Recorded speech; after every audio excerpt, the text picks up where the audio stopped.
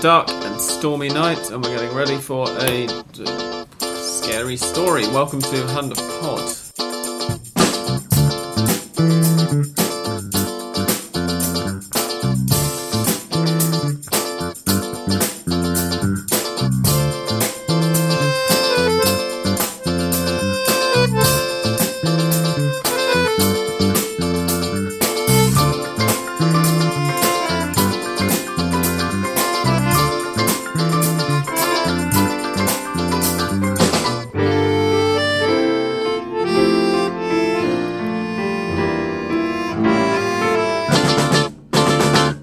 Ladies and gentlemen, boys and girls, welcome to episode 306 of Hand of Pod.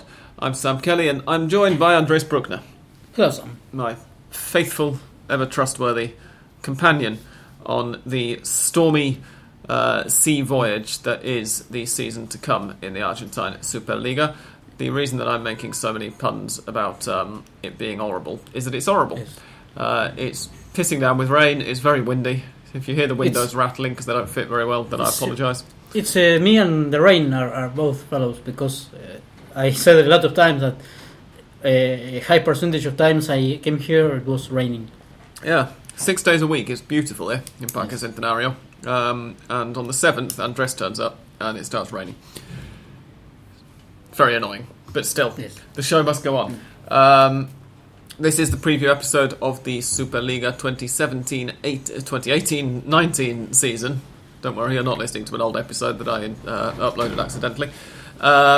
This season's podcast will at some point have a little bit of a hiatus, or I haven't really decided how I'm going to do October, November yet, but we'll record. I'm going on holiday for 6 weeks in October and November, and that'll make it a bit awkward to record, but we'll try and record, just maybe not quite as frequently for a few weeks until I get back to Buenos Aires. At any rate, we're here to preview things. We are also here to tell you what's going on in the Copa Libertadores. Sorry, I just dropped my pen on the table. Where at present Boca Juniors are leading Libertad 1-0 in the last 16 first leg. Last night there was a match in which Estudiantes beat the holders, Gremio, 2-1. Rather surprisingly, given how Estudiantes looked for most of last season. It was a pretty good game, actually. Yes, Estudiantes surprised Gremio, even when Gremio doesn't have Arthur there anymore, because he's now at Barcelona. But Estudiantes had a great beginning with Apaolaza, a youngster, a kid that signed his contract this year and now appeared as in the starting 11. A risky play by Benitez that it was well, because at the 8th minute I think Apaolaza scored with a beautiful strike, and after that I think it was Campi, the former Racing defender. Yes, Don Campi made it 2-0, yeah. Scored the second one. Well, it was a great start for Estudiantes. Now they have, of course, to defend in Porto Alegre the advantage they have, but it was, I think, a good and a surprising start, because we previewed here that, well, of course the draw is not finished, but Gremio will easily perhaps pass through, and well, the first impression wasn't like that. No, indeed. That's a minor blow for Argentina, of course. Struck 4 Argentine clubs against Brazilian clubs. Gremio did, as Andres says, get an away goal in the second half, which I think sets the second leg up quite nicely. And the other ties in the Libertadores round of 16 are underway tonight. We've got Boca Libertad, as I say, which is on at the moment, half an hour gone there. The others are a little later: Flamengo against Cruzeiro and Colo-Colo against Corinthians in Santiago. And then tomorrow evening, this is why we're recording during the Boca game in the Libertadores rather than waiting until tomorrow, there is, of course, the all-Argentine tie, Racing versus River in Avellaneda, that first leg at 7:30 Argentine time. And then later on, Atlético Tucumán against Atlético Nacional in the Clásico Atletiquense, which involves an Argentine club and a Colombian club and isn't a Clásico, just in case anybody can't detect sarcasm. And Cerro Porteño, the Paraguayans, host Palmeiras as well tomorrow evening. Yes, we are recording today because we have no Boca supporters right now. We are all River fans. That's why also. Absolutely, indeed. We kind of talked really about last week about the Argentine club's hopes in the Libertadores, but I was interested in whether you're feeling any more optimistic from an neutral Argentine point of view after Estudiantes' result yesterday. I mean, it was... Yes, of course, it was... I didn't suspect Estudiantes, even when it was the first leg, the first leg of the round of 16, and it's still the second part. Some people call this a 180 minutes match, and it's still 90 minutes to go. So it's Gremio could easily win 2-0 and pass. But in the Argentinian point of view, when I couldn't catch the match, but when I watched, when I saw the result, I said, oh well, that's good for Estudiantes, because I imagined previously a draw perhaps, not a victory for them. No, indeed. The second legs of all of these ties are in 3 weeks' time. And interesting, I'm just having a look down. Independiente, of course, played in the Suruga Bank Shield, whatever it's called. Yes. Well, congratulations to Peter as an Independiente supporter here. Yes. As they reached Boca as the king of the Cups. By winning a friendly. Yes. As a result, they're not playing the first leg of the Libertadores this week, of course. I was thinking they were going to be playing it next week, and I've just looked up the actual dates. They're playing theirs on the 21st. So they're playing it in 2 weeks' time, and the second legs are all in that week, including Independientes, the very next week after that. So that's more fixture congestion than any of the others have to contend with for Independiente. Of course, they do have the I suppose, relative benefit of having their Superliga match postponed on this opening weekend. I think Sudamericana. I think you will never or you could never work for Ole because they published a piece on these cups or friendlies or one single match cups trophies that are played and some count as official titles, and there are several tournaments or trophies. Yeah. Independiente, Boca, all of them, River also count as a star. If they had a T-shirt with the stars, they will put that there. Particularly the ones at the AFA count as well, because that I suppose then gives you some sort of, well, they said this, but I mean the criteria. In Vélez Sarsfield, let's remember, have one league championship, which they won as a result of that one match in 2014 against Newell's. Having, that was it. The AFA just said this is going to be a league title, not a Super Cup, not a special trophy. And the Suruga Bank season. Even Ole states, which is true, that it's not a cup between the winners of two confederations cups, but the winner of the Copa Sudamericana against the winner of the National League Cup of Japan. So it's not the winner of the Asian Cup against the winner of South American. No, absolutely. I turned on one of the sports news channels earlier today. And about the first 40 minutes I was watching it for, they were just talking. I wasn't really watching it. I turned it on and was doing something else with it on in the background. And I looked up and I realised they'd spent 40 minutes talking about Independiente winning, a friendly, basically on the day the day after the Libertadores round of 16 kicks off. And I was trying to think. Imagine being in the UK.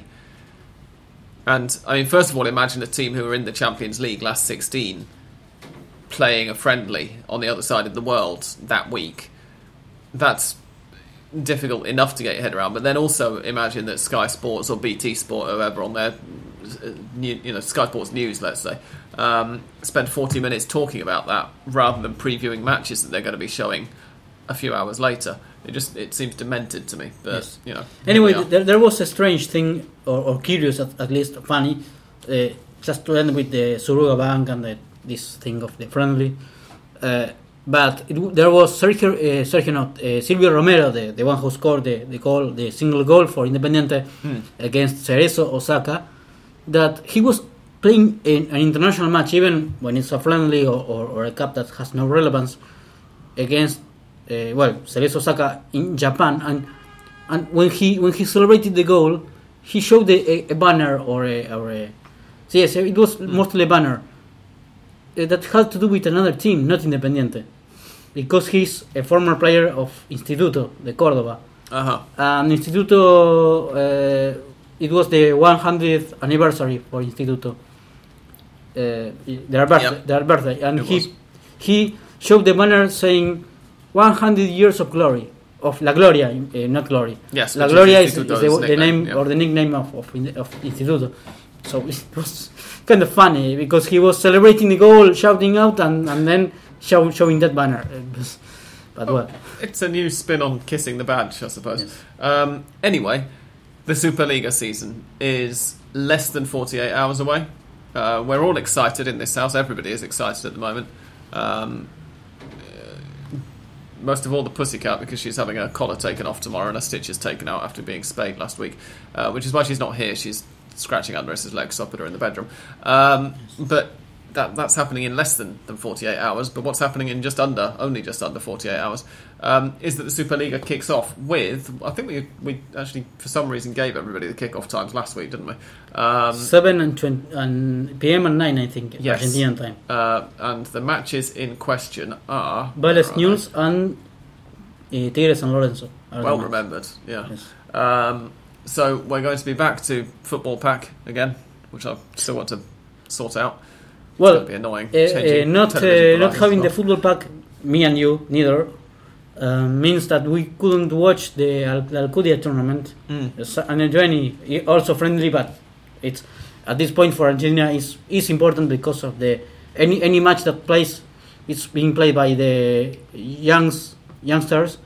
Means how or who could from these kids become a national team player in the future. Yeah, and in fact they're playing the friendly the final now, or they've probably just finished it by now because it went to extra time. I saw on Twitter.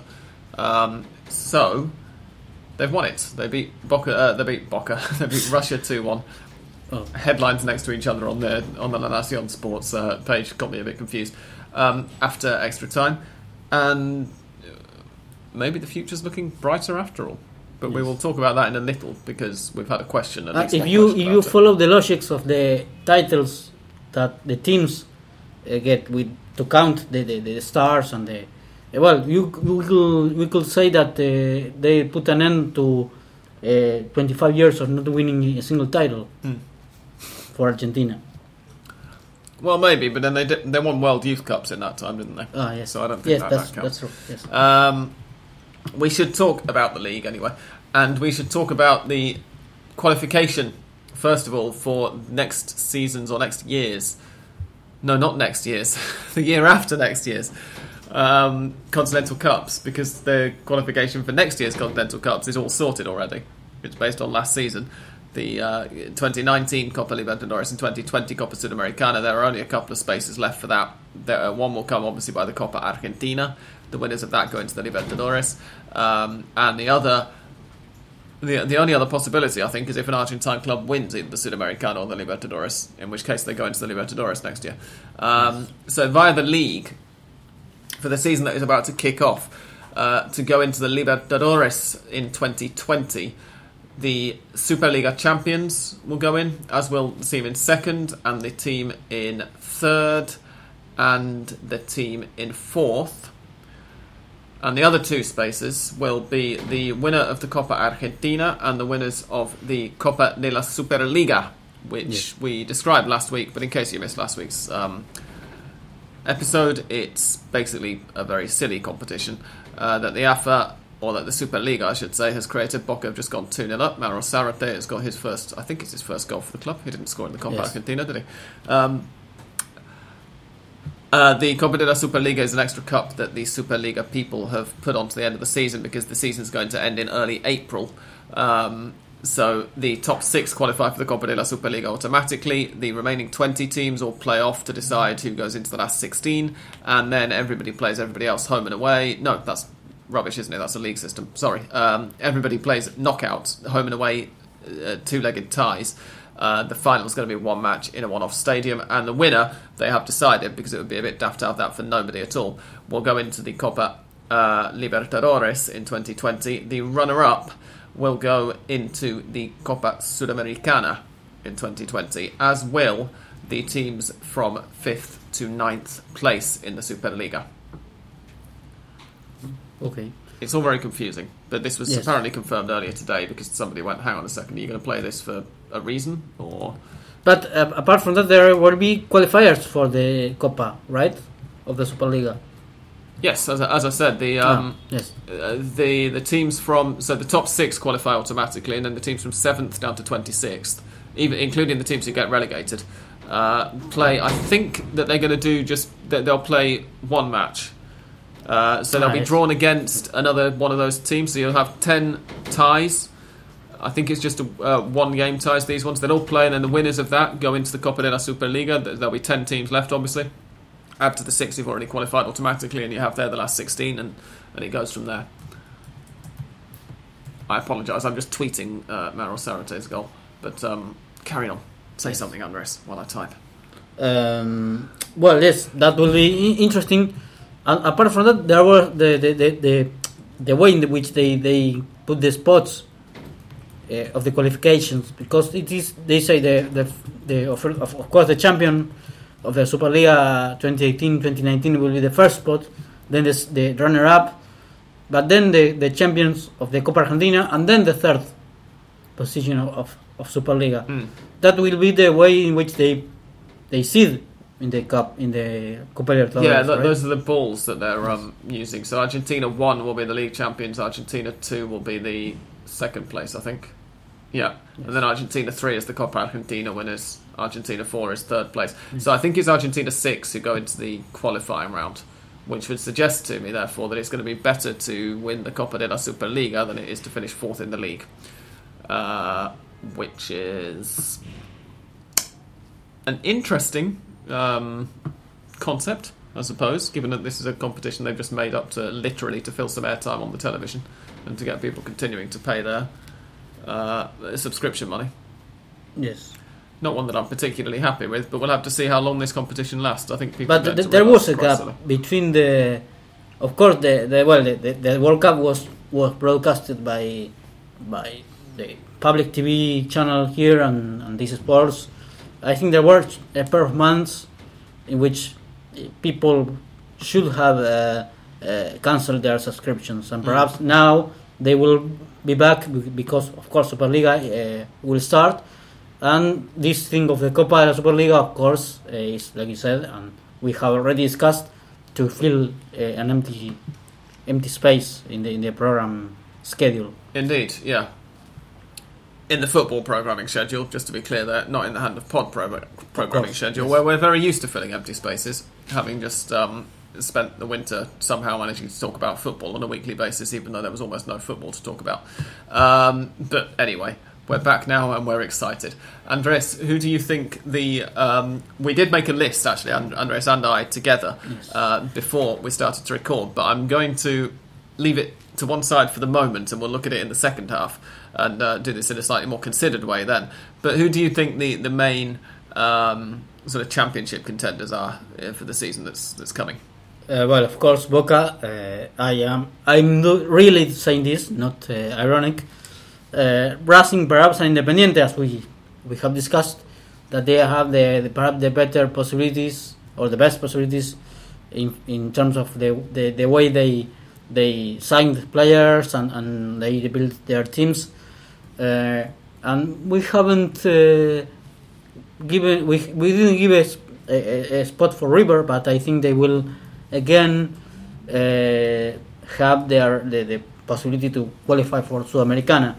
I don't know if Libertadores. Anyway, they have, in the case of River, they can win even Copa Argentina or the actual Copa Libertadores to have a spot for next Copa Libertadores, of course. It's an interesting and slightly annoying, I continue to be slightly annoyed by it, situation where one of the teams, one of the clubs, who really don't have any excuse at all to not be competing for the title, we're being slightly cautious about whether they're going to or not, because we don't know whether they're going to want to. I mean, I've mentioned this before, how irritated I find it, even in spite of Marcelo Gallardo's brilliant record, particularly in knockout cup competitions. He's continually sacrifices the league campaigns for it, and it's not something that is alien to him. There seems to be this attitude across Argentine clubs of, well, as long as if we win the Libertadores, then the league doesn't really matter, or if we get to the semi-finals of the Libertadores, then the league campaign doesn't really matter, and you never see any teams just go for it and try to get them both. And I wonder whether Boca might have a deep enough squad this season to do that, because they have made a lot of signings, some very good signings. As we discussed last week, listen to last week's episode if you're not sure what we're talking about. So many signings that they've had difficulty registering them all. And in fact, you were telling me before that Olasa, the guy who they made such a big fuss about signing to replace the injured Frank Fabra, hasn't made the Libertadores list after all of that. So he's just going to play the league after the enormous amount of bending over backwards and all the rest of it they had to go through to get him on board. Surely, if ever we're going to see an Argentine side try to go for a league and Libertadores double, it's going to be Boca this season. No, I mean, yes. The problem is that they have a lot of players, even and they have players even to discard, because Olasa couldn't be there for Copa Libertadores, because Guillermo Barros Esqueloto decided to change the list with other players. One of those is Andrada, the goalkeeper, who is making his debut right now with a single. His first match for Boca is in the Copa Libertadores, which is of course a big responsibility. And I think that they have Rivers in this case is with Gallardo, who is it's a great coach, and he's been named to be the coach of the national team. But it's something that the players have this chip or this mentality to have a stronger. They are like better facing matches that have the elimination risk than a long term competition. It's something that we have already said, and it's showed by the way they play and how they start the matches and how they finally get we call, a lot of people say that is mystic, which is, I think, it's bullshit, but this has something to do with this message that perhaps Gallardo said to the players, of perhaps motivating the players more for this type of competitions, that knockout stages, than a tournament that lasts 6 months or 1 year, and I think it's something that through these 4 years that Gallardo, the other day I think he had his 4th anniversary as a coach for River, has showed, and I don't have a sign or something that show me that this will be different in these times. No, exactly. It's, as I say, I find it a bit annoying, but of course it's not good to compare River with Boca all the time, but River as in the other hand, different to Boca, they don't have a very long squad. Even Gallardo admitted that he will have Casco in the left as a left back, and if not, he has Nahuel Gallardo, his son, or Mayada, who is not a natural, of course, we have already said. Yeah, left back. I think that left back position aside, I think the Rivers starting 11 is as strong as anybody's on the continent, really. But again, we said something quite similar this time last year as well. You wonder about the squad depth, and that's where Boca have that advantage.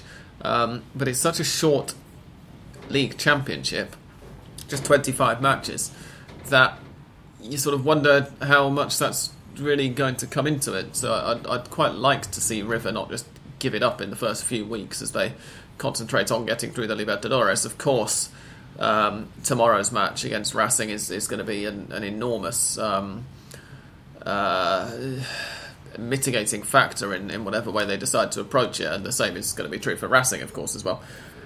But they should be competing for the league title as well, and I hope that they try to, and the same goes for Racing and the same goes for everybody else.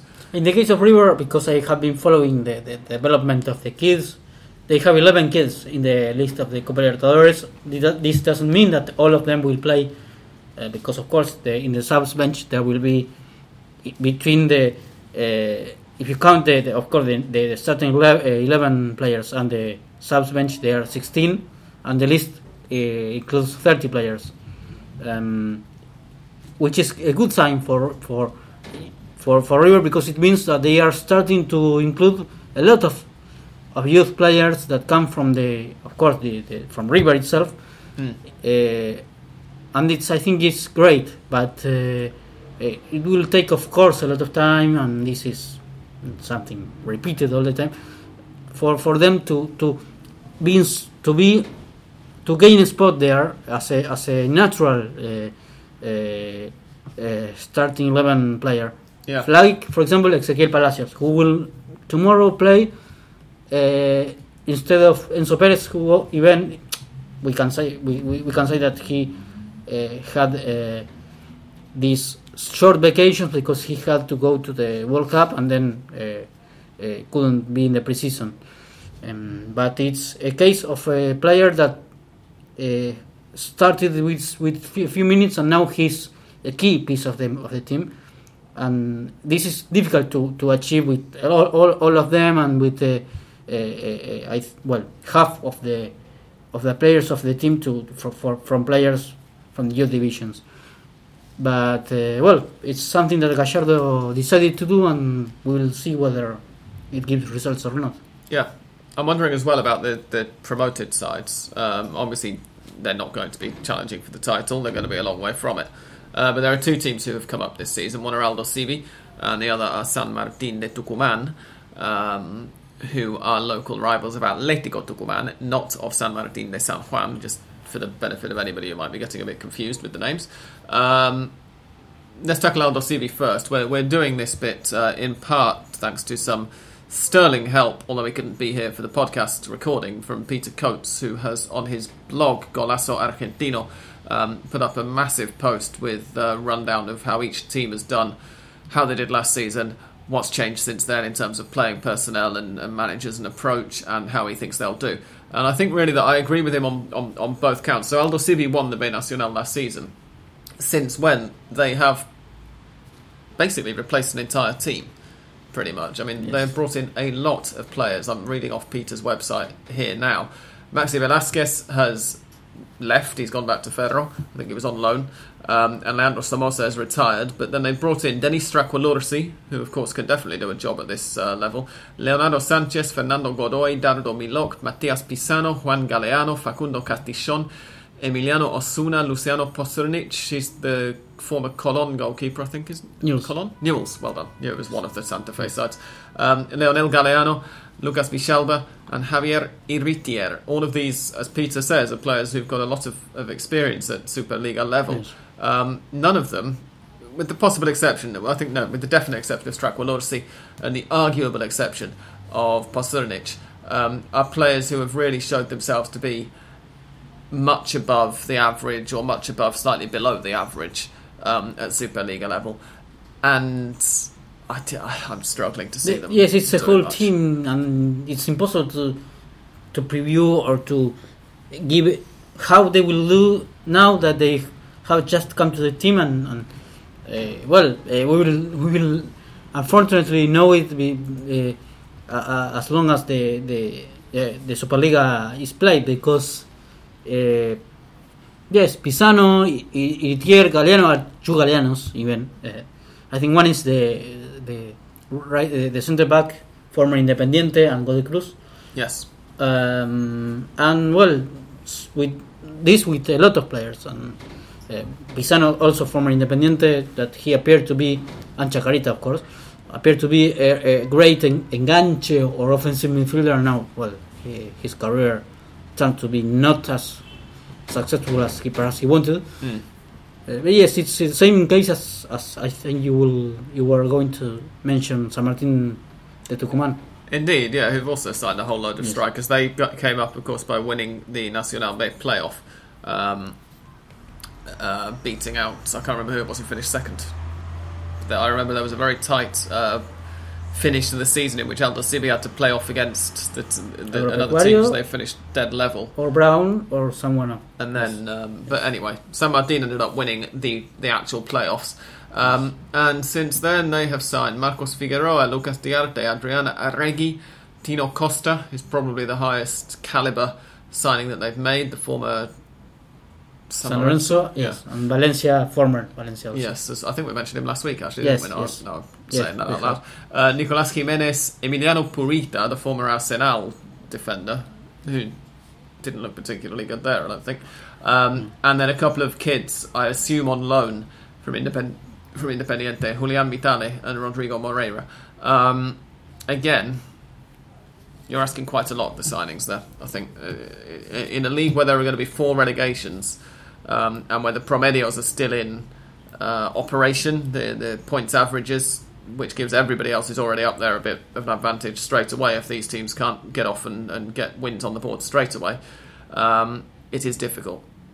San Martin, of course, are Independiente's opponents in this first weekend, so they're not going to actually be playing this weekend because that game, as I said earlier, has been postponed. Yes, but will be difficult for the promoted teams because the single thing you mentioned, which is that there will be 4 relegations, and it's of course more difficult for a lot of teams between a lot of those that big number of teams related for the promoted teams to be related than the ones that have already been in the top flight for a couple of seasons, let's say. Yeah. Speaking of relegation, and speaking of the points averages, I know that there are probably some of you wondering what they look like at the moment. Of course, Aldosivi and San Martin, having come straight up, don't have any games played, they don't have any points won during this period. After a very confusing last season when it was counting the whole of the 20... no, it wasn't, was it? It was counting the 2016 transitional championship and then the 2016-17 and the 2017. So it was sort of counting 3.5 seasons. We're back to just 3 seasons now, mercifully. So that's nice. Equally confusingly, though, in a way, is that, of course, all of those 3 seasons have a different number of matches. Because in 2016-17, there were 20... Well, this season there were 26. Last season there were 28. So this 2016-17, there were 30 teams, were there? Yes. Yeah, there were. Yes. Yeah, I think 30. so. So each of these seasons has different numbers of games, but the points that we're counting are from 2 years ago. Aldosivi and San Martin have nothing, obviously. They start from scratch. The 2 teams just above them, so making up the current relegation zone, but potentially, obviously, Aldosivi and San Martin, if they were to win their opening games, would climb straight out of that, are San Martin de San Juan and Tigre. And then just above them are Belgrano and Patronato, with Atlético Tucumán, who have qualified not only for the current Copa Libertadores, in which they're playing in the last 16 tomorrow night, but also qualified for last year's Libertadores, and then got into the Sudamericana after finishing 3rd in their group. In spite of this, historically successful period for the club, they're sitting just above the relegation zone. So this is another example, albeit perhaps a little bit more pardonable, maybe, of what I was saying a few minutes ago about how River's approach infuriates me, of just concentrating so much on continental glory that you forget about the league. Atletico Tucumán really can't afford to do that, or they could end up going down. But it is remarkable because it's worth remembering, they qualified for that first Sudamericana and the Libertadores and then last year's Libertadores on merit in the league, and yet somehow they're still way down here in the relegation zone, which seems ridiculous. Yes. I don't know how that happens. Even that can be teams like, for example, you mentioned Vélez. that can be as high as fighting for a spot in, I could say, Copa Sudamericana, and trying not to be relegated also. So, of course, the promedios or the average has these particular things. Last year, we said that Arsenal were very probably going to be going down, and they ended up going down. It was a brave call, given that they'd never been relegated from the top flight at that time, but it happened. This year, I'm going to call it now, Tigre. We actually said in our discussion earlier about who we think is going to be fighting in which bits, and I pushed Tigre up to just above because they've become so difficult to beat this season. And just now I have looked at their points average, and it is atrocious. They've got 55 points from 57 games over the last 2 seasons. Only 24 points in the whole of last season. They're the only team who start with any points on the board and who have fewer than 1.15 points. And they've got 0.964. They're going to really, really struggle if they can't score goals, regardless of how many clean sheets they're keeping. If they're drawing every game 0-0, then they're going to go down. Having said that, I remember a period about, I want to say like 10 years ago. Do you remember this? When Tigre started the season like this as well, and everybody was going, Tigre can't possibly stay up. And then somebody went, well, they could stay up if they had a title challenge, and everybody fell around laughing. And they ended up playing a 3-way playoff with San Lorenzo and Boca to decide the title, and they stayed up that season by the skin of their teeth. So, Who knows? Tigre have form for getting out of these situations when nobody thinks that they're going to. This time round, it's tricky. They need to build on what they did over the winter. Over the first half of this season. And what they did over the winter break.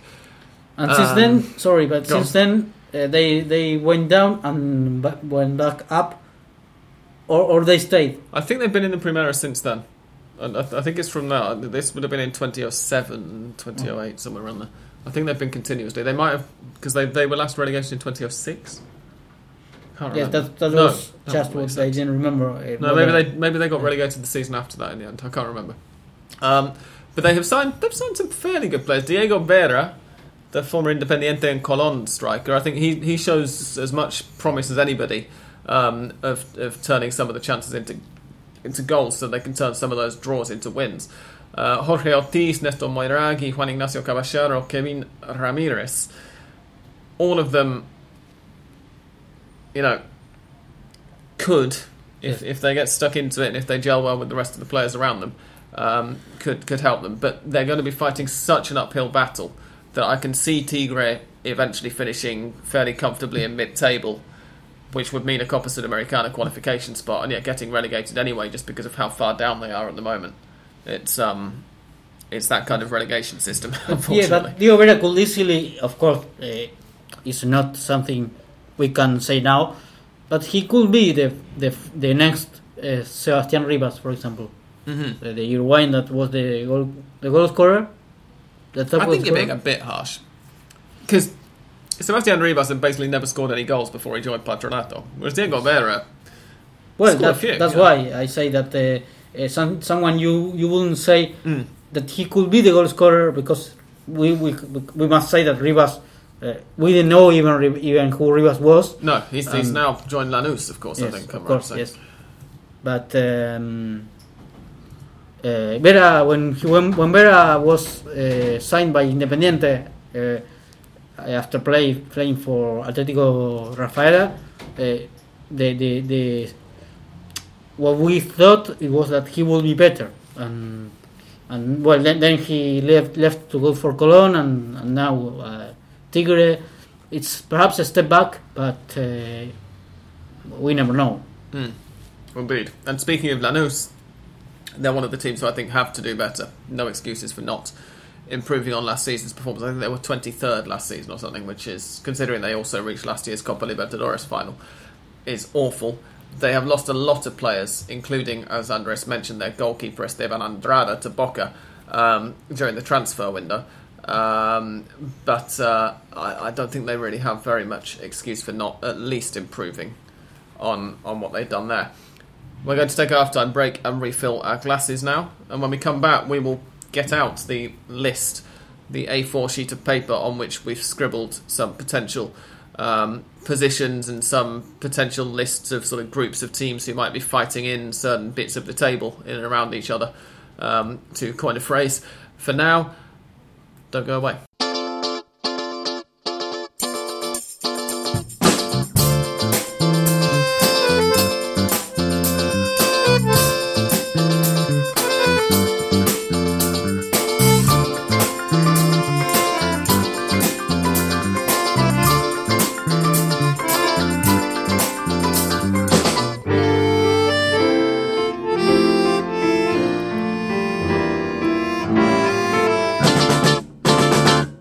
We have here a list that we've drawn up of, as I said, roughly where we think teams are going to finish.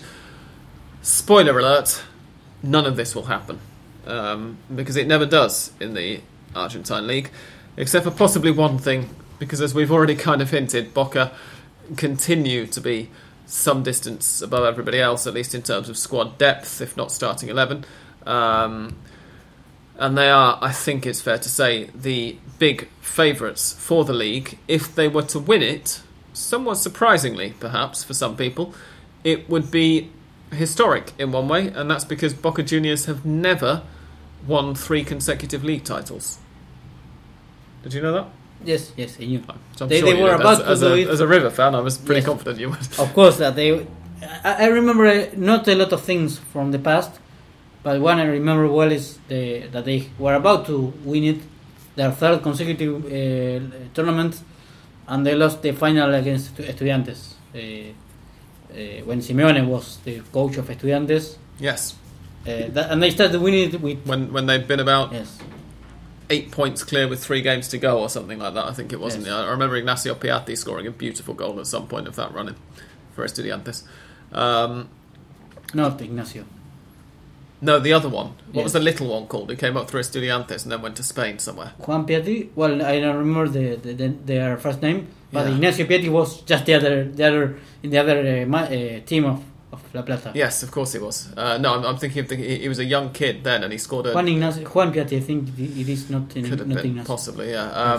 But yeah, he scored a sort of Zinedine Zidane in the Glasgow Champions But it League was the final. Piatti that now So, is playing in Spain, I think. Yes, he still is. Anyway, Boca are the overwhelming favourites for the league. We have both, through gritted teeth, admitted. Below that, we have a sort of list of a few teams who might manage to fight for the title. And it's not a particularly original list, really, but based on who teams have brought in, what teams are capable of doing when they're in form, and on the assumption that they're all going to take the league seriously, I think that Racing, River, potentially Independiente and Talleres could be in that chasing pack. Maybe Banfield as well, but they've got a little bit of a step up to make. Probably, though, Boca are going to sort of be ahead, just above those lot. Similar to what happened this season, I suspect. A lot, therefore, is going to hinge on Racing River tomorrow evening. You know, if and the second leg of that towards the end of the month. If one of those teams puts the other out, then perhaps the side Romania are going to be obliged to take the league more seriously, and that could make it a little bit spicier. But the title race should be.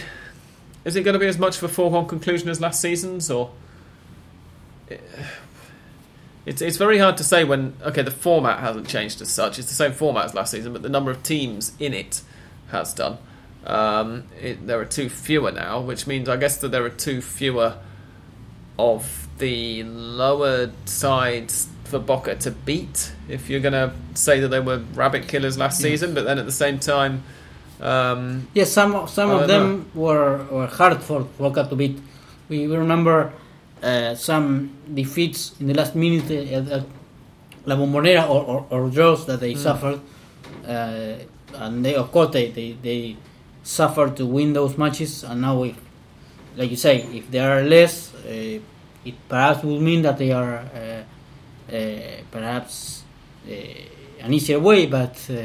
Independently of that, I think that the bigger, of course, also the bigger rivals, like for example San Lorenzo, well, Racing and Independiente are now will now, as well as Boca, be thinking on Copa Libertadores, but with a shorter squad.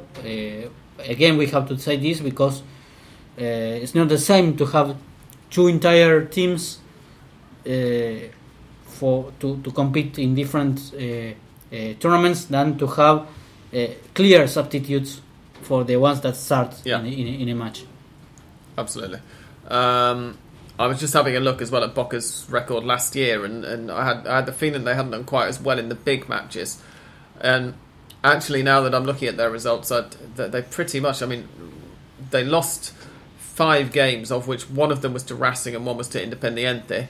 And of the games that they drew, one of those was against San Lorenzo, which by the process of elimination, without needing to go down all of the others, means that they beat River. Of course, they did 2-1 just before that Racing defeat.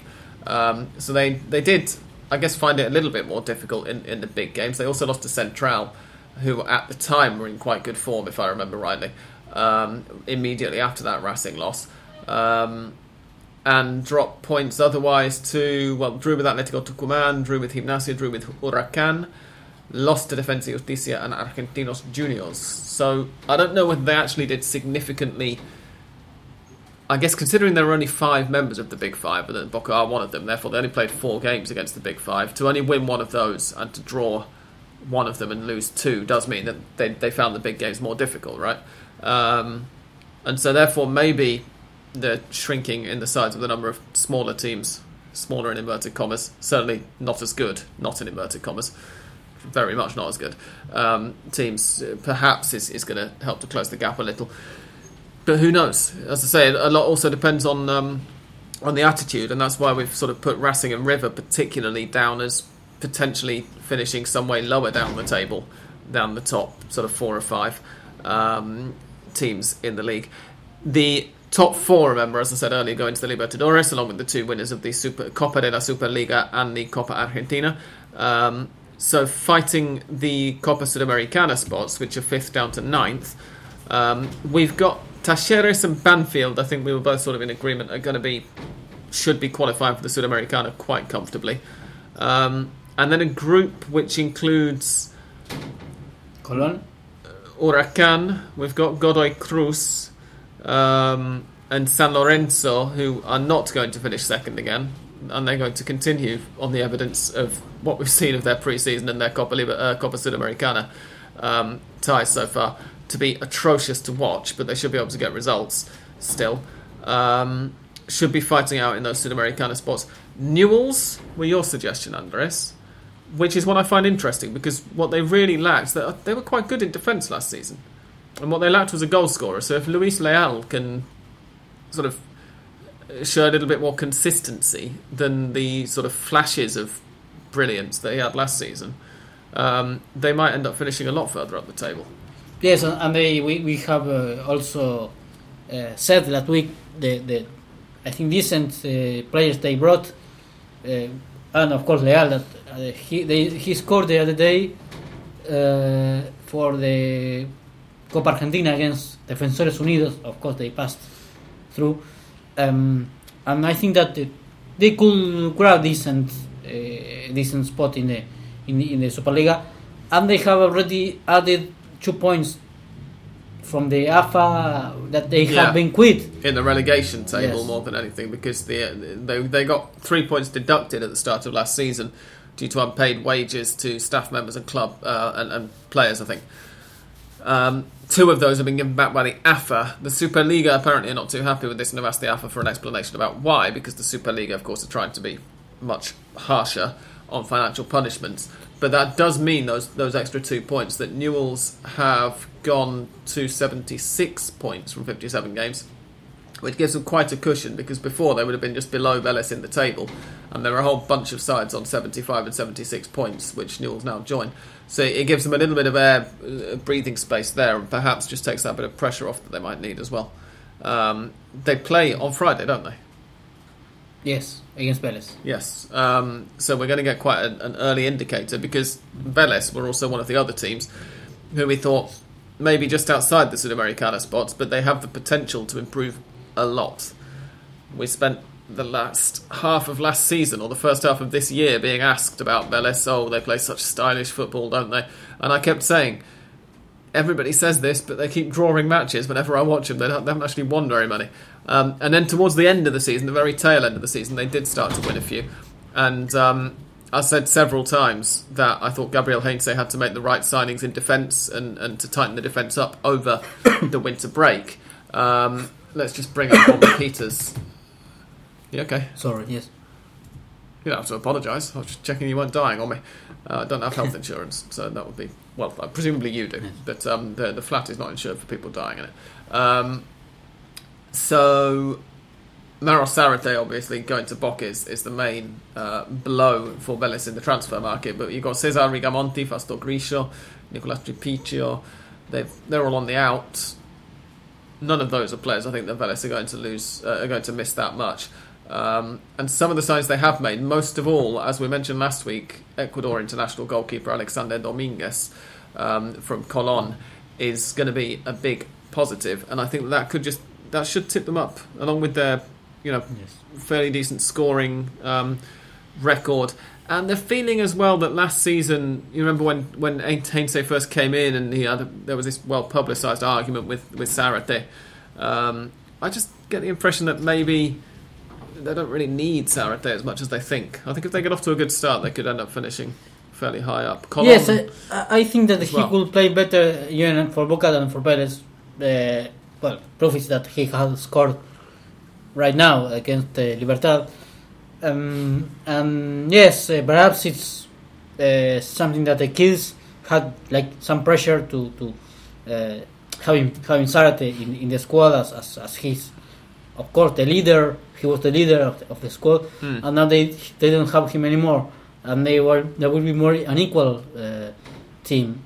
Of course, Gaston Jimenez is someone who could bring some quality there, but it's not some, of course, a star. Then is Ramis, that I don't know whether he's the Talleres or Godoy Cruz former striker. But yes, clearly Alexander Dominguez is the best signing there for Vélez. Yeah, and as Peter points out, Matias Vargas, now that Zarate is gone, is going to have to step up in terms of creating.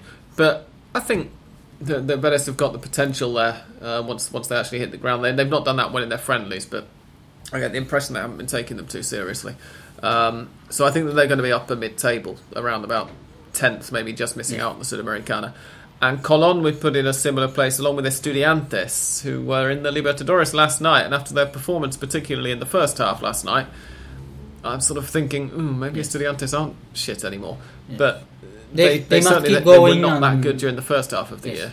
It was just a match, and they must keep going, because if you take only one match to define whether they could win this whole season, we could be in a hurry and say that they will be great, and perhaps then Paolaza scored a brilliant goal against Gremio, which is not a something not to mention, but of course it was a single match, and we must continue watching what they can do to say yes, they are in a position to qualify for a tournament, or perhaps not. Perhaps they are for a mid-table. What we know for sure is that they will be at least for middle of the table. That's I think what I think. Yeah, I think that's fair. Defensa y Justicia probably just about in that sort of group as well, upper mid-table, possibly pushing into Sudamericana. Then we've got Argentinos Juniors, Unión, Gimnasia, Lanús, Rosario Central, Atlético Tucumán. They're all sides, so we're not really expecting an awful lot from in the league. That's going to be the mid-table sort of filler, I suspect. And then the relegation lot, who, as I said, I can perfectly well see Tigre appearing to be one of these mid-table teams and yet still going down because of the way the Argentine system's working still. Yes. I have just circled where we had our relegation battle and said, let's say, obviously we know 4 are going to go down, so let's say it's going to be 4 of the following 6, I think, to go down. Tigre, Aldosivi, San Martín de Tucumán, San Martín de San Juan, Patronato, or Belgrano. Do you have any sides that you add into that relegation mix? No, I think it's mostly. Do you want to narrow Right. it down any more? Do you think it's going to be 4 out of 5, or that No. the bottom 4 already decided? No, I think there will be a lot of teams. That this list proves it that there will be a lot of teams in the mid-table zone. Teams that perhaps you say that perhaps you doubt what they can do, but if you have to put them in a zone that will be the mid-table, not playing perhaps for Sudamericana, or even not being so weak to be relegated, but also not so strong to qualify to a cup. So Yeah. yes. Indeed. We're going to revisit this, I think. If I remember where I've left this bit of paper, I'm going to sign it now. I'm going to ask Andres to sign it as well. And we will try, if I remember that we've done this, to revisit this at the end of the season. This and is see a sign how well we did. signature after drinking Fernand. So. Yes. But you've only had one. I'm on my second, so it's all right. We will see how well we did then. We have had some listeners' questions, which we'll get on to right now. The first of them is by email. I'm going to ask it first because I almost forgot the email ones last week, and I don't want to do that again. It's from Jimmy Lee, who is also our newest Patreon sponsor, which gives me the opportunity to say, first of all, thank you very much, Jimmy, and welcome to the Hand of Pod Supporters Club. And secondly, if you're not yet a Patreon sponsor, please go to patreon.com/handofpod. That's patreon.com/handofpod, and sign up. If you pledge $5 or more per month, then you get a bunch of little Hand of Pod extra episodes. They will be 2 per week from this coming weekend onwards, because now that the football's back, I will be back to provide my lone comments as well on Sunday evenings. We might possibly, once I've had a little bit more time, because I've been a bit busy unusually over the last week or two, work out another tier during which you can join me live for one match each weekend or something in return for a little bit more money, maybe. But yeah, please sign up for that. You don't get charged if you sign up for it until the 1st of the month, so you have a couple of weeks to sample it and see whether you like it or not as well. Jimmy's question anyway is, hi Sam, hopefully I sneak this in before the pod starts. You have done, Jimmy, well done. Could you give us a handful of players that the general public don't know much about, but who you think we need to pay attention to this season? Some kids who might be ready to take a big step in their career, for instance. I had never heard of the kid who scored Estudiantes' goal last night before he did it. Me neither, because he's Francisco Lollapalooza or something. No? Paolazo. Paolaza, thank you. Yes. So I'm gonna say him. Apparently he was, as Andres mentioned earlier, he signed his first professional contract fairly recently, but he was elevated to the first team squad or to training with the first team in about February or something, apparently. So I'm going to say he is one of them.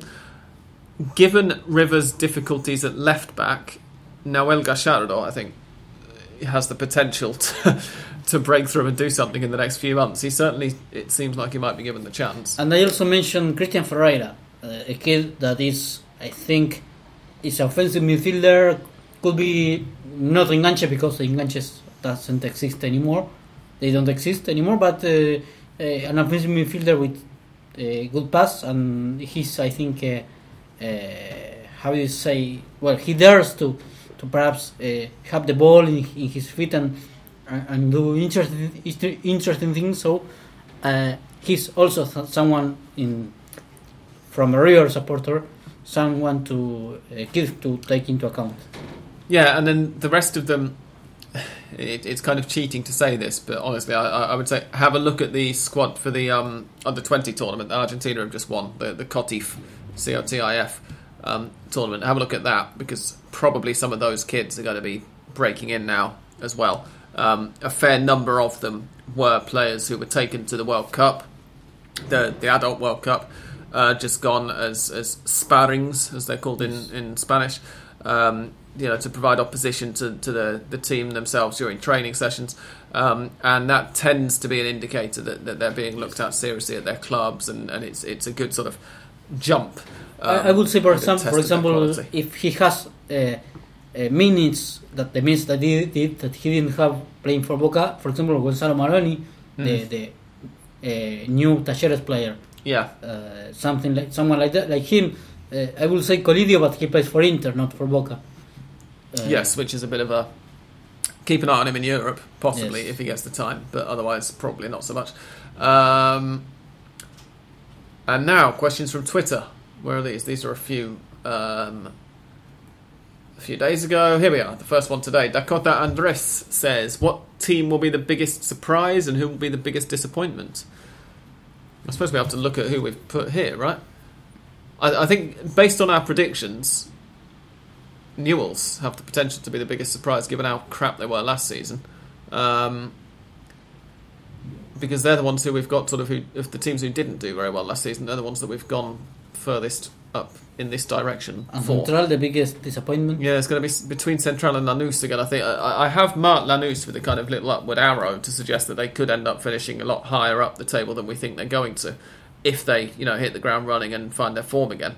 But yeah, Lanús or possibly Central, maybe Atletico Tucumán if they end up finishing that far down. Given, as I said, that they have qualified for 2 continental football 2 years running. Chris Hartley, this is more of a social question, but how has the way that football in Argentina is viewed or discussed in Argentina changed or not changed since you started the podcast? Who are the voices who are respected in the media? Blimey. I don't think it has changed significantly since we started the podcast, really. The podcast has been going for just under 8 years. I've not really noticed much of a massive swing, to be honest, in that time. Over the last sort of, let's say the last 10 years. It's still very much television panel shows leading the way. Twitter was already big then. It's become bigger now, of course, but even we could say that it not improved, but the other way, because you could say that it was wrong because people must pay for football or whatever, but people had access to football that now if they don't pay, they don't have. So in that aspect, it is worse. The most visible and the most positive change, if it really counts as a change, but it's one that I want to mention, particularly today, when, as we talk, the Argentine Senate is voting on the possibility of legalizing abortion in Argentina, which is obviously a very big day for the feminist movement in Argentina, even though it's almost certainly not going to happen because a lot of Argentine senators are arseholes. But one change that I have seen and noticed is that women are given much more of a voice now in the discussion of football in media. And this does give me a reason to mention a few names. Ángela Lerena, for example, who's one of the cornerstones now of TNT's coverage. Veronica Brunati, who we've mentioned several times, actually, particularly in the last couple of months, because she talks about the national team so well during the World Cup and everything. Luciana Rubinska, and various others. They've all come to the fore, and there are far more female voices now covering Argentine football than there were when we started. That's the biggest. We could criticize them for a lot of things, but they have, at least in the news editions, the programs that they give the news, they have a lot of women that they are. Yeah, and it's actually something I'm quite conscious that Hand of Pod doesn't really have any female voices on either. But the girls that I know who are into football, first of all, we could very easily have one if my girlfriend had any interest in football at all, but she doesn't. She does speak very good English. And the girls who I do know are either teaching English on Wednesday nights, or they don't drink Fernet, or both. So, unfortunately, if you are a Buenos Aires-based woman who speaks good English and you would like to come on Hand of Pod, get in touch, please. I would love to have some more female voices on here. Darren Paul says, how screwed are we, by which he means Racing? Fortunately, I know who you support, Darren, without the best defender in the league. And he also says, does Platense have the best shirt in the country? It's a beaut by Hummel. And Sam, are you into reggaeton yet? I'm going to take the last question first. The answer to that is no. I don't know why you would expect me to be. We have had this conversation before. Platense's shirt, I have to admit, I haven't seen. So I'm going to Google it now. Oh, it's white with brown. I don't know exactly the design right now, but I think it's classical, not something that you will say, oh, wow, what a nice t-shirt like Belgrano's. I have noticed that Hummel have put out a fair few nice ones. for some of the European sides who they make though recently. So it's going to be, it's all right. Looks a bit. Oh, that is a San Pauli shirt. I was about to say that looks a bit San Pauli, but for some reason the first result when you search Platense Camiseta Hummel on Argentina, on Google Argentina, it is a San Pauli shirt. It's fine. Yes, I would agree with Andres there. It's not ugly by any means, but yeah, sure. How screwed are Racing without the best defender in the league? he means Donati, right? I assume so. Yeah. Yes. Well, I don't know whether they lose a lot, but he will be replaced by Orban, who is coming from an injury. That's the big question mark, perhaps. How he will respond to a very high demanding match when he has had not a lot of activity. Lucas Orban, yes. So the guy who didn't break through at River because Matias Almeida criminally underrated him, as I got quite angry about several times on this podcast a few years ago. He should be up for it, if nothing else. Yes. Not to prove a point. But yeah, it's clearly a blow for Racing to not have penalty to call. We don't know whether he will score a free kick or a goal or a header, but he was important, of course. That's something we can't deny. Indeed. Darren also says, as you're both River lads, does your support extend to the other sporting sides at River? For example, I keep an eye on the basketball and women's futsal teams at Racing and long for Racing to enter the top flight in Argentine hoops. Do you hold similar feelings with River's sides? I don't really, because I don't really support teams in sports other than football. But Andres, you're an actual lifelong River fan, so maybe you have a different opinion on it. I used to keep track on the basketball team, but some years ago they were relegated, and I lost that track. So now I'm not.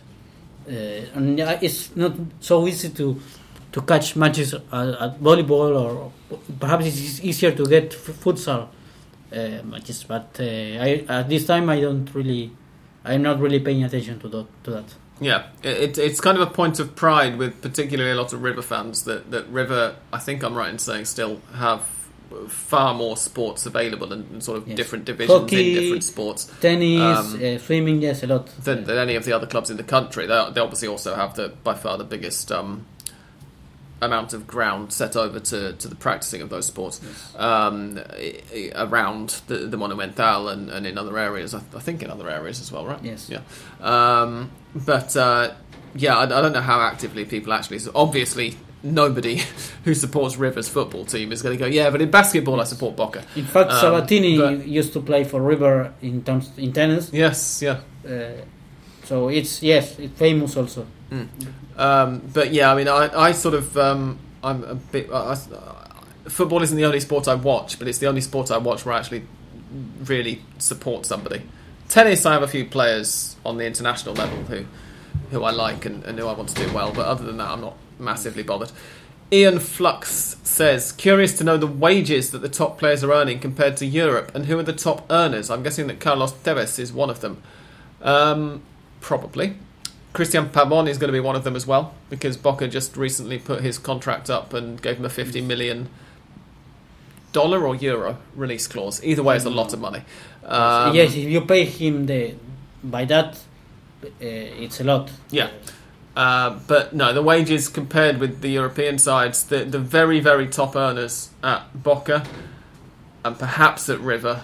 Boca for a few years now have been the club who've paid the highest wages, I believe. And not only players. And the rest of the big five. The very sort of top 2 or 3 earners there are going to be in the same stratosphere maybe as some of the middling sort of European clubs in Italy or Spain or France. Nobody is going to be earning anywhere near the level of the European super clubs, obviously. And not only players whose wages are not publicly, of course, they don't publish the wages, but Chiqui Tapia, Claudio Tapia, the other day said that they really wanted Guardiola. It wasn't a rumor, it wasn't smoke. Oh yeah, I thought that was a joke, but he was on there yesterday, wasn't he? So yeah, we approached him. But we had to have a a fat wallet. Yeah. That was he said. So It was a bit out of our budget. Yeah, a bit. Why do you even bother asking? Remarkable thing, but especially to go and say on that television. gives you an idea of the wages, because it's impossible to reach for AFA or for anyone here in Argentina. Yeah, indeed. Little Bird says, is it safe to say that Gallardo is great at putting in line players with bad attitudes? From Quintero, who is said to be lazy, to Teo Gutierrez, whose only antic was mild coming from him. And even in the style of play, we only go full-on South American tackling on against Boca, which is just repaying, in Little Bird's words. He then goes on, even players who are not rebellious but who have mentality issues, such as Rafael Santos Borré and Gonzalo Martinez, started shedding them with Gallardo. And Lamela came to train here for a bit when he was coming out of the injury that he recently had with Spurs. And Falcao wanted to come here on loan too instead of the Premier League, reportedly, to be fair, he adds. Yes, I think he's mostly determined, and he doesn't stick with any player. And if a player doesn't want to stay, he releases him. Something like, for example, happened with Teo Gutierrez. I don't think Teo Gutierrez was someone to change, but it's take him or leave him. In fact, he left River in 2015 when River passed through the semifinals of Copa Libertadores, and he left. And Gallardo didn't say. I don't necessarily think that is a situation in which Gallardo's been like, oh, I'm not putting up with this shit anymore. I think it might just more be that we're talking about somebody who had a very, very long, extensive record of, apart from that, yes, just making managers go, oh, for crying out loud. And therefore, perhaps when he just started to play up, Gallardo was like, no, I'm not having this, because I know what's coming next. I think that it was more that than necessarily reacting to anything that Teo had done already, yes, if that makes sense. I know he knows exactly what the player can give him, and he can give that player full confidence. Like, for example, Pity Martinez, because he had been insulted by the River Plate supporters, and if it would have depended on them, Pity Martinez would have been out of the team, and Gallardo stuck with him because he knew what he finally could give, and proves that he was right. I think that's fair. Ivar Stensley says, any news about where Sampaoli will go next? Is he going back to Emelec or O'Higgins maybe? He's aiming slightly higher. The most recent sort of whispers that I saw headlines of and then didn't bother to click were to do with possibly one or two Brazilian clubs, Santos, maybe somewhere in the Middle East. But and MLS, Chicago Fire, I think. Yeah. He, of course, refused those offers. Mexico and Costa Rica, I think also. I don't know whether the national teams or teams from Mexico and Costa Rica. But now he's very busy cashing the $1.5 million that AFA must pay him. Yeah. So. It's kind of a frustrating one from a footballing point of view, because to be clear, I have always thought that he seems like a pretty horrendous person, but also that he seems like a very good manager. And as I think I hope I made clear during the World Cup, certainly as English Dan and I made clear, we think that keeping him would have been the right decision, if only taken for the wrong reasons after the World Cup. It seems like a kind of shame, but at the same time completely understandable, that by taking the Argentina job and then not doing amazingly well with it, he's pretty much burned his bridges in Europe. He's not going to get another chance now at a club, neither at a top level club in Europe nor at a club like Sevilla, who aspire to be at the top level. But that's what he wants. That's why he of course it is. Yeah, but I mean, offers, but he knew when he took the Argentina job that if it went wrongly for him, that was it. He probably wasn't going to get a second shot at his age, because he's 60ish, isn't he? I think something like that, 55, 60. So it's a bit frustrating. It would have been really good to see his brand of football when he gets to pick the players, sign the players that he wants, when he gets a whole season to work with the club and get them playing the way. I thought that Sevilla this last season and going into this season, if he had stayed there, would have been playing some sensational stuff, looking at what he did with them during his only season in charge. Anyway, for him, I think he knew that it will be like this. For example, if you got good results, it will open a big door for, of course, I know bigger teams. He was at Sevilla, which is a middle team in Spain, but even a wider open door. And if the results weren't good, like it was, that would be, of course, some drawback for him to get back. Yeah. Because it's you are successful or not in Argentina, and this is it. And it's like the failure will mean it won't be easy for him to go back to Europe. Even, well, as it has been shown, he won't have any difficulties in terms of money. No. But yeah, to answer Ivar's question, again, Brazil looks like the most likely option at the moment, but watch this space. Ivan Acardi says, which of the 4 teams who are starting the season in the relegation zone, San Martín de San Juan, Tigre, Aldosivi and San Martín de Tucumán, are most likely to stay up?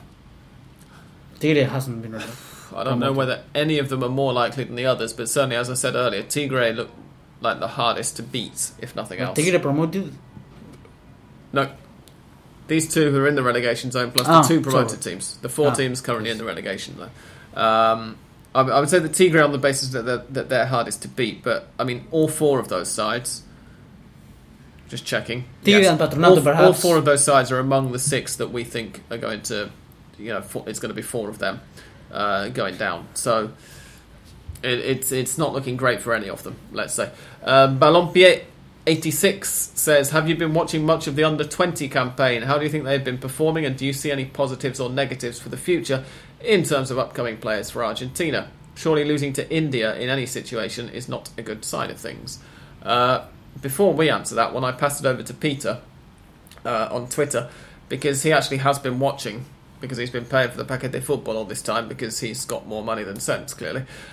He says that they haven't done particularly well, but that it's worth bearing in mind that the India game came when the group was already won and almost the entire 11 was rotated. There have been some good individual performances, but they're not particularly cohesive as a unit. And having said that, I will add the only thing that I know about it, which is what we mentioned earlier. They did win the tournament. So maybe it's not that embarrassing after all that. One match. But yeah, in terms of individual performances and which names might be breaking in, difficult to say. I don't know whether you watched any of the matches, actually, Andres. I haven't. Well, the Colidio, the one we have already mentioned, because he's well known from Inter, and the San Lorenzo striker, I don't remember his surname right now, but he scored several goals, or at least 3 goals or 2. Mm-hmm.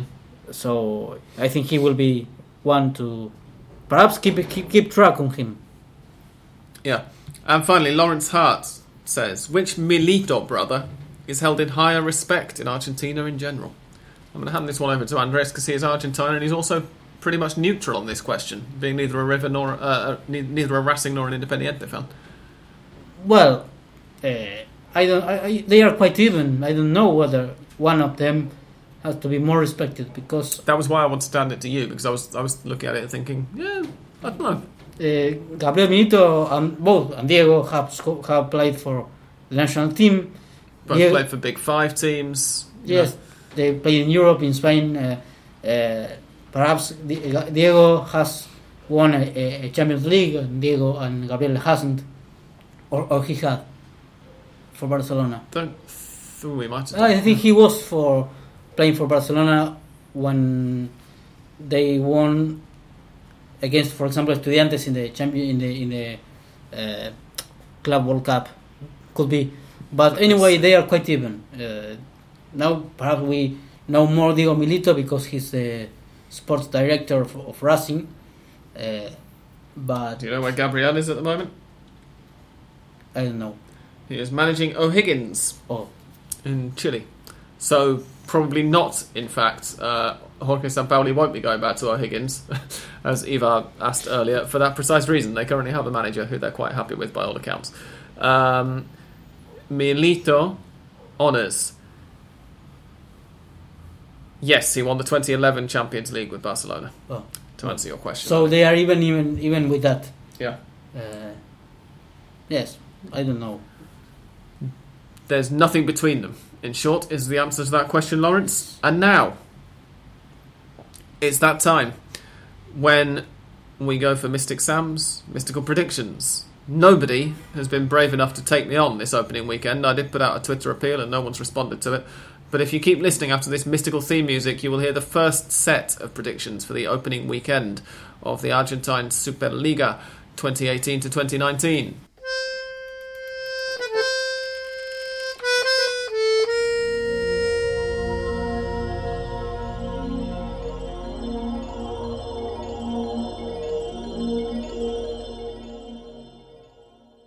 Here we go.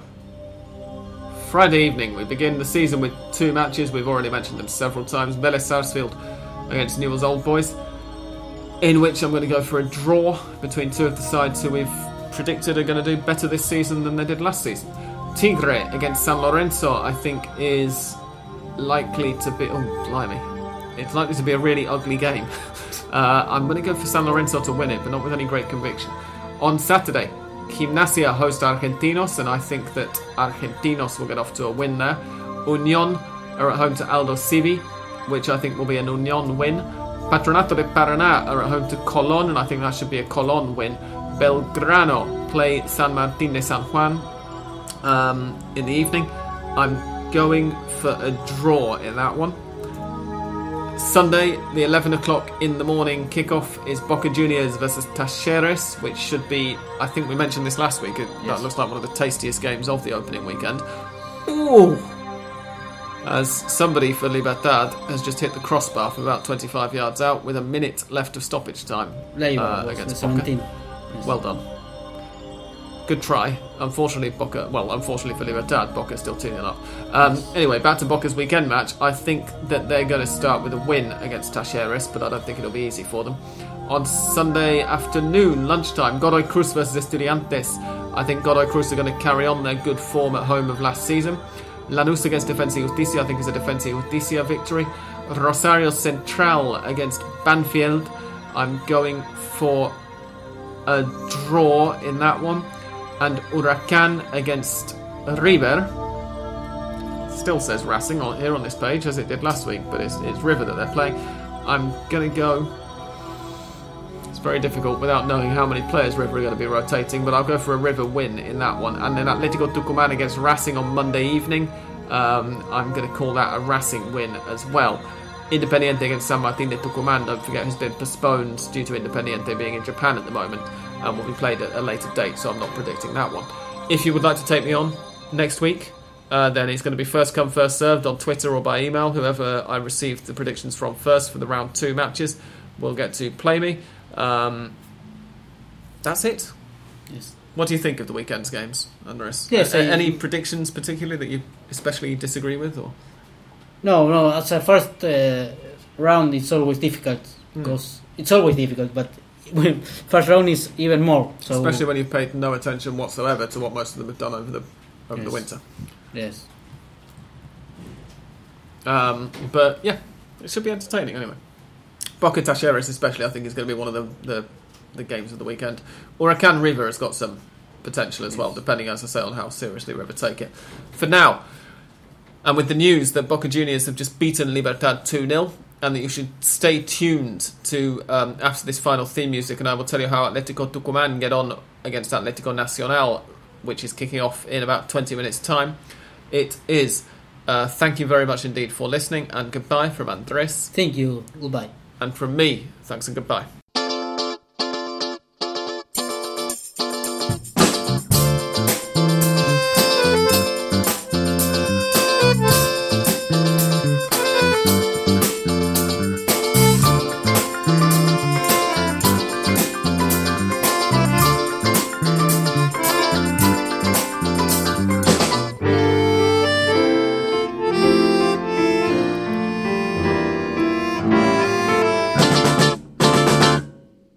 I can offer you no full-time score for Atlético Tucumán against Atlético Nacional because it's on Thursday night, not on Wednesday night.